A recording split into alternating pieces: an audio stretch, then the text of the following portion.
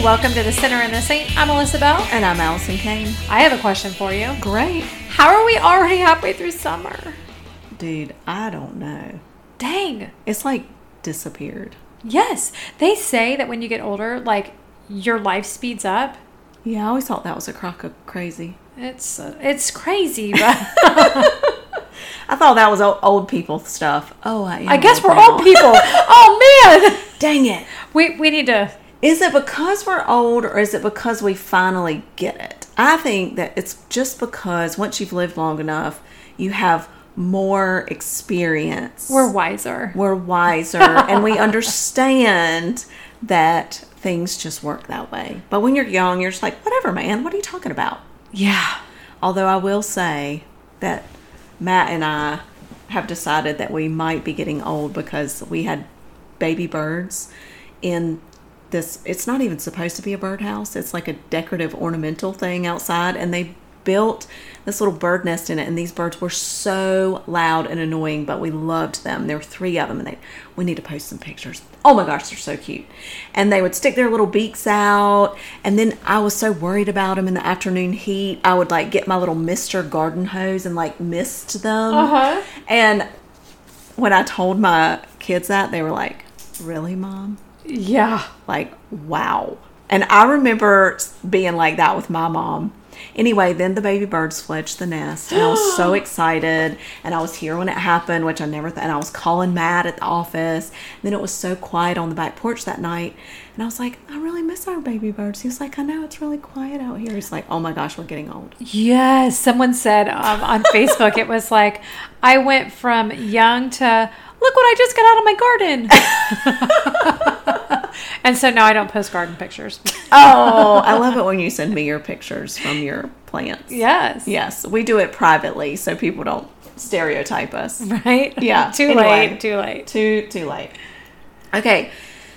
So if you joined us last week, we were talking about how you should always ask people questions. That's a great way to kind of dig in without being... First of all, you glean more information. Yeah. It's helping them figure out something new, right? It's stimulating thought for them. It's also creating intimacy between you and that person so that they trust you to open up. This is what good teachers do. And it also creates really a sense of collaboration. Yeah. You know, like, I'm here to help you and let's work together on this. And it builds a closeness. And when you're asking someone questions, it kind of disarms them and their defenses go down instead of saying, well, you know what you should be doing. Like, you're crazy to be worried about that. Or questions are just always a good start. Yeah. And I think, asking questions but without having an answer is nice. So nice. Like, you can't have a question and be like, well, I think. Yeah. And it is really good. Or not care if you already know the answer. Just see if they know the answer. And if they don't, just let them sit with it. Right. Well, I've been doing some reading on holy listening and all this stuff. It's like being like a spiritual director kind of person.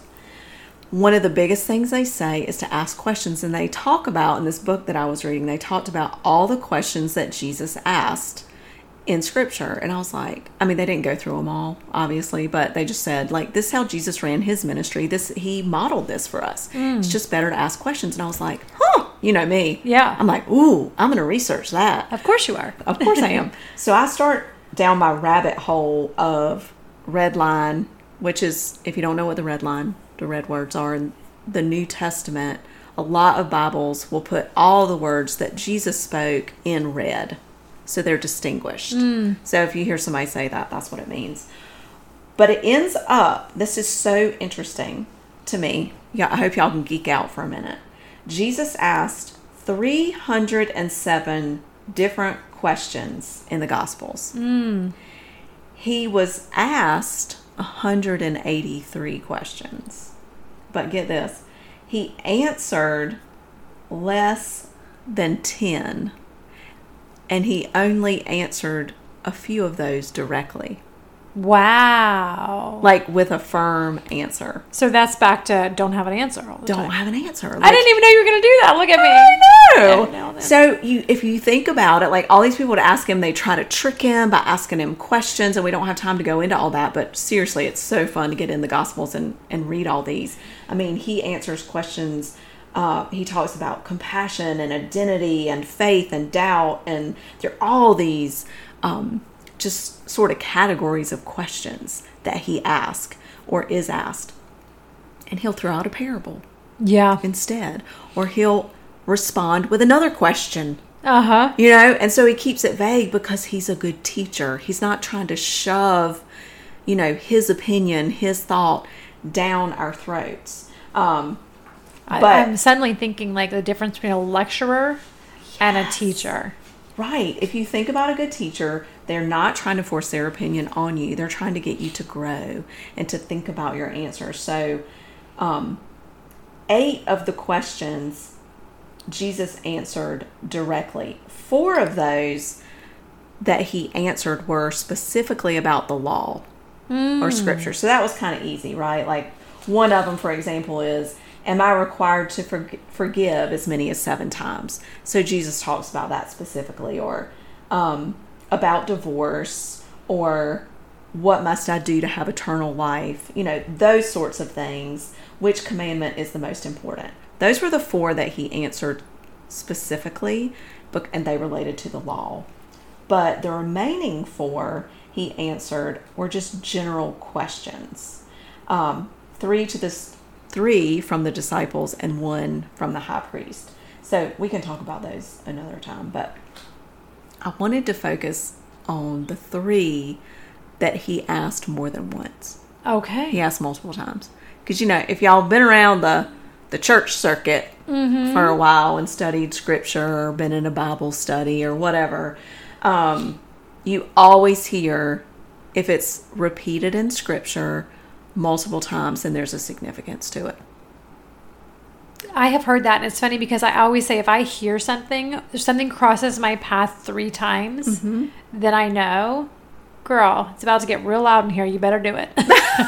That's so true. He does that in our lives now. That's so true. I was walking with a friend and she said, I know that this is something I've got to work on because your podcast talked about this other church message that I heard was on that topic, and then I picked up my devotional and it was on that same topic. Right. And it was about the weight. Oh, yeah. It was so good.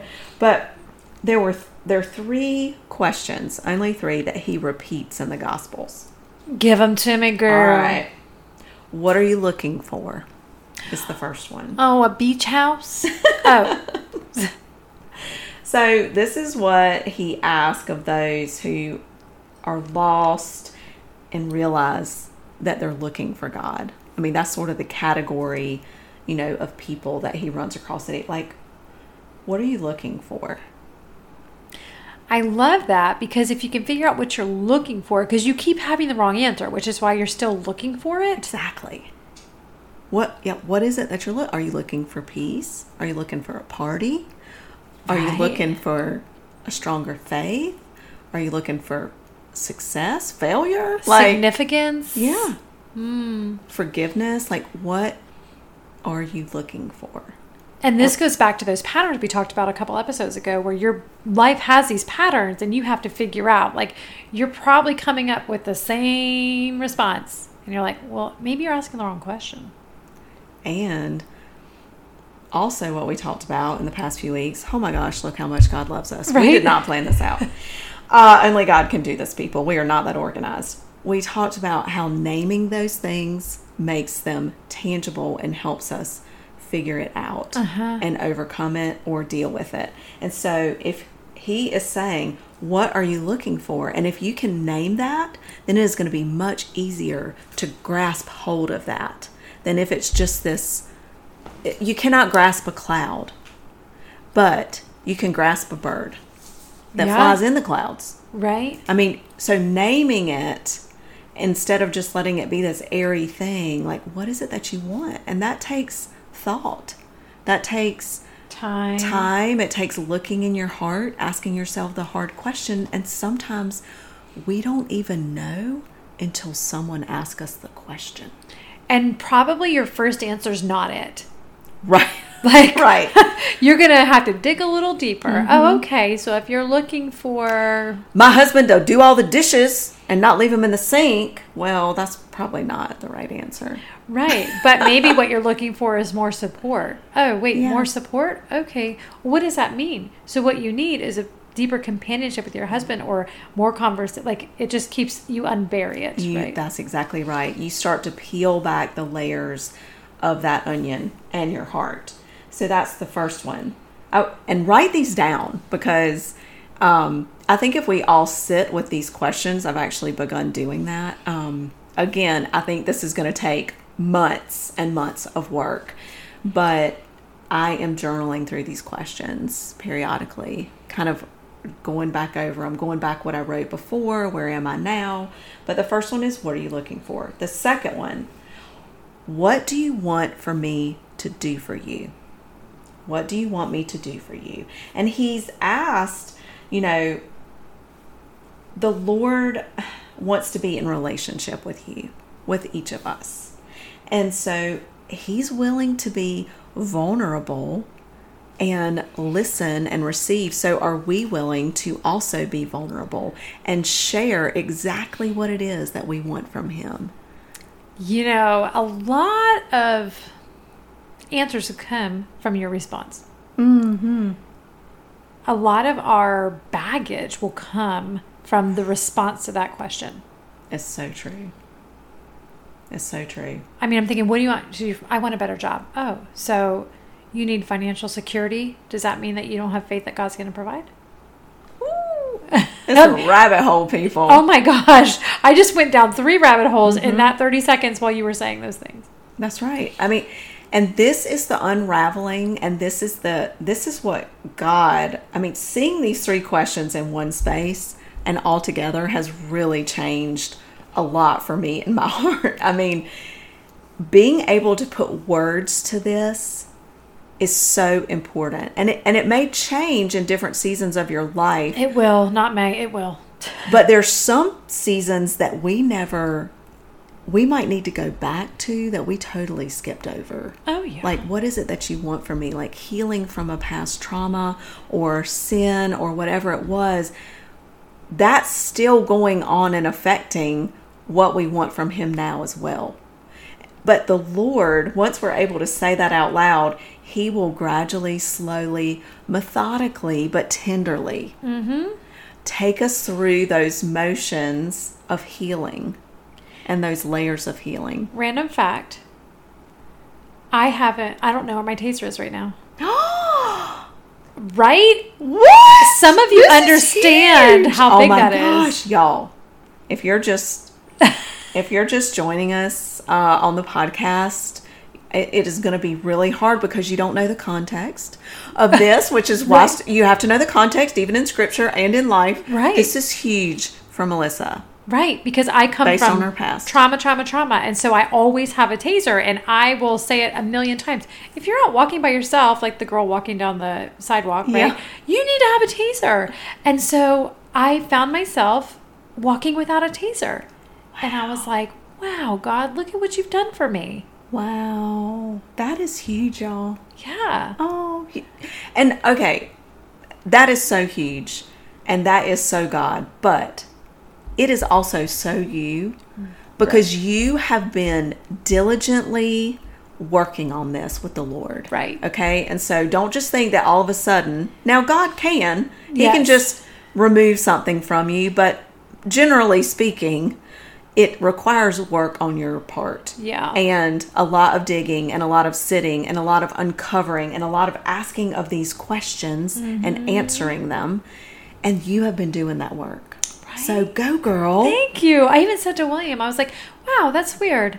I feel like we should have the taser, but I don't even have it. We're just going to go for it. I don't remember where we were at. That is awesome. Yeah. And your kid is seeing that too. It was probably Walmart. We were probably Walmart. Oh gosh, that is so funny. Gosh, we're really throwing them under the bus. Oh my gosh. Okay, so that second question again, what do you want me to do for you? So here's our third one. Do you love me? Oh. Woo. Seems on the surface like a really easy question that if we quickly respond to, we're like, yeah, of course. Like, duh. Just like Judas, right? Oh, gosh. Of course, Lord. What are you talking about? Blah, you're so weird. It's not that deep. Or even Peter. Yeah, Peter. That's right. And so if we pause for a minute and we listen to, do you love me? Silent air. It goes pretty deep. And this is asked by a Lord who he wants to tend to our needs. He wants us to seek him, to love him, because he loves us. And he just wants, I mean, you think about it when you're in a love relationship with someone, when you first start dating and you start having these feelings, you want your relationship at a certain point, you want it to be defined. Right. And you want, if you love someone, you really desire for them to reciprocate that love. We're in that love relationship with the Lord too. And he's saying, do you love me? So, of course, I didn't know we were recording on this today, but something that came to mind is we are only capable of loving as much as we know about love. Does that make sense? Like what we've experienced in life? Absolutely. And so for some people saying, do you love me? It's like, well, yeah, I show up every day, don't I? I mean, that's like something we don't have time to go into, and we're definitely not professionals, thankfully. But I think about the difference between you and I, and how you were loved, and we've talked about this, and what you've experienced from either a parent or a spouse, and what I've experienced, and it's so different. It is. That's a really hard question, and so all of us will probably go, "Yeah, I love you," but it's going to mean something different. It will. And then considering when someone asks you that, it also, like if my husband asked me that for some reason, like if he were to ask me that, I'll be like, yes. But then what you start to do is you start to think about, am I showing him? And I think that's another reason that, I consider that with Jesus asking it, like, we may love him, but how are we showing him? It causes, like we left that dead air silence for a minute, you to stop, ponder, and think. If my answer is yes, then how am I showing him? Am I sitting with him? Am I resting in his word? Am I trusting him? When we look at it from that perspective, it is, these three questions have blown my mind. Like, sitting with them, I'm not kidding. After all these years of being a Christian, just having these three, it is just blowing my mind. And I think, so there's this great quote, whatever else it might mean to follow Jesus, certainly it means letting Jesus's questions guide our lives rather than our own questions. Following Jesus is living the questions that Jesus asked. So we're living those out. Like, what are you looking for? What do you want me to do for you? Do you love me? I don't even have words. I was like so excited as I started down this rabbit hole, and I'm trying to tell my husband, and it's like me right now. It's been over a month since I started doing this, and it just blows my mind so much. It's almost like trying to figure out in my mind eternal life versus now and Jesus and how do you live forever, and your brain just kind of implodes on itself because it just can't even fathom it. Right. That's what these questions do to me. And considering first that Jesus desires for me to consider them, that he wants to hear that answer, that he wants me to come to him with that, and it's going to draw me closer to him in a way that I've never experienced.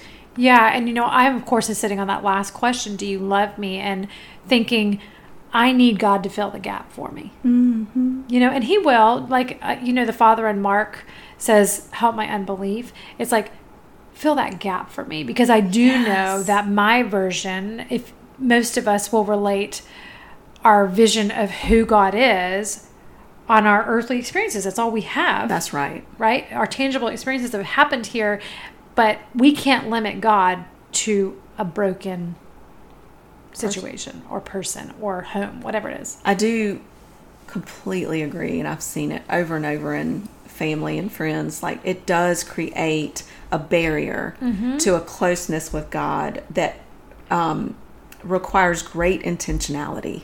Yep. To overcome and to break down, to even be able to comprehend the difference and the greatness and the extent of his amazing love. Because you don't even know what you don't know. Because even in the best of, model, like with my father, even in the best of that, he wasn't perfect. And so even there's a gap. There's a gap for all of us. Right. Because no human can live up or model to the extent that Jesus did. But, if we want to grasp what this Christian life, what we call it, entails, right? What it all means, I think we should just repeat these questions. We don't even need a whole Bible study. If we could just take these questions and look at them often, put them in your journal. Maybe go ahead, if you do have a journal, maybe write these 3 questions out every 15 or 20 pages all throughout your journal. So when you flip to that page, you're like, oh, here are these questions. I'm going to go over these again. I think we need to revisit these over and over and hold them close. So you know what I was just thinking when you were saying that? There's a phrase that is mind the gap. Oh, yes. I love that. From the Europeans. So when you're getting on the subway, you don't fall through. Right. And so that is our gaps between what we know and experience and who God is where we fall. Yes. Oh, yes. And so it's like we need to mind the gap. Mind the gap. And he will fill it up. He'll put some bumpers in there. Look at me walking without a taser. You know what I'm saying? That is huge. We're going to have a party for that. We should. But we're not retiring the taser, just so you know. We'd love to hear what you think about this episode. I would like to talk more about some of these questions and go into some of the categories.